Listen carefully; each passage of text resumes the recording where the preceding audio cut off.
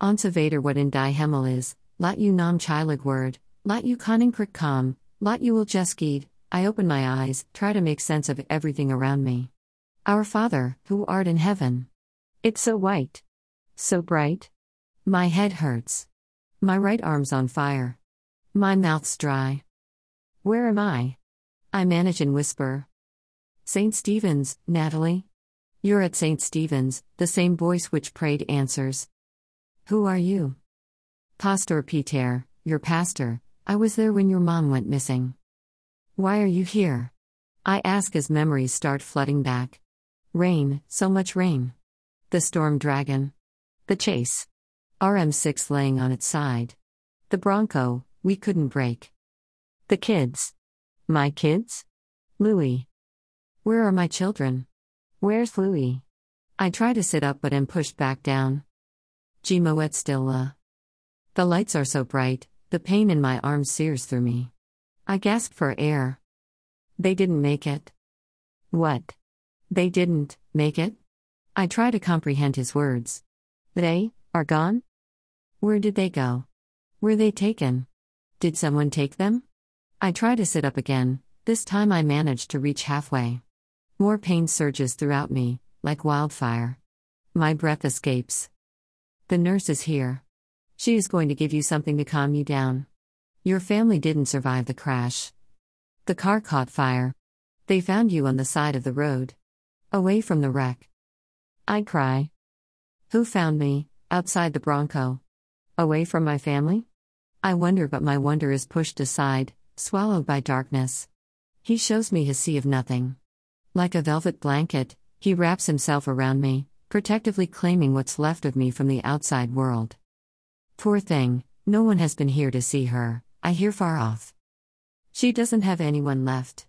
Her mother disappeared from the mental institute a few months back and now her entire family burned in the car. I recognize Pastor Peter's voice, calm yet definite.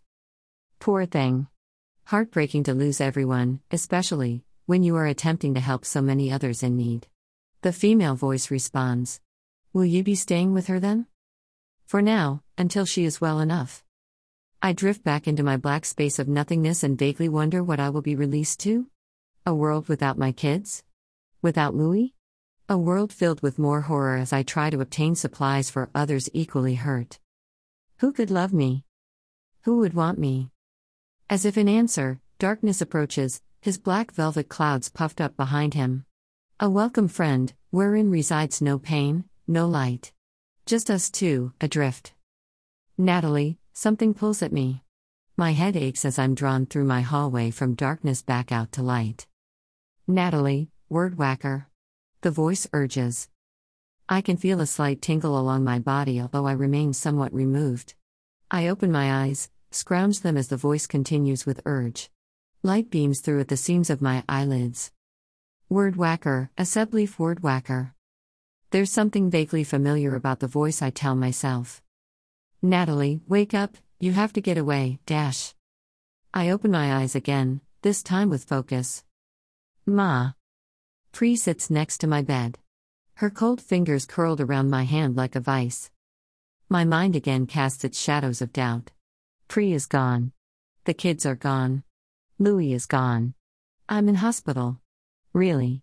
Now, Pri is here. Could it all be a dream? Exo verschulik jammer, dash I'm so very sorry for this loss, Pri prattles. My loss? But she's here. I'm here. She was gone, but not. Pri, where's everyone? I whisper in hope. She looks at me with her drowning blue eyes, filled with red-rimmed tears. Dead. No, I try to deliberate, you were gone, has to be a nightmare. Was, she starts to say, I had to go away, you see the prophecy. My chest tenses, I can feel my breath catching in my throat as emotions start rushing forward in my mind. You had to go away, I question. She nods then gets up. She looks weird. As if she's turned extra shades of white yet aged backwards. Is that gray? She looks a bit gray. Her movements are odd. Cat-like. Are you okay? She looks up, glares at the door, moves back toward me, shakes her head. You have to be careful, Natalie, you need to protect yourself, she mutters, her cold fingers once again firm around my arm. So bloody cold. Of what? I scream as my mind continues its war. She's gone? She's here? Is she a ghost? Why does she look all funny? Am I dead? Am I dreaming? She moves like a cat. Footsteps rush down the passage as a buzzer in the room starts buzzing. You're not real? Are you? I shout at her, just to turn around and find she'd gone. All that remains are curtains dancing along the breeze. Calm down, it's okay. It was just a dream, the nurse tries to calm me as they add more drugs to my system. Not okay, I whisper as darkness reaches out to take my hand. Come join me, stay beside me, let's go back to Neverland. I slide back into that safe space and decide I like him. I never liked cats. Who would have thought darkness could be this welcoming? It is, especially without cats.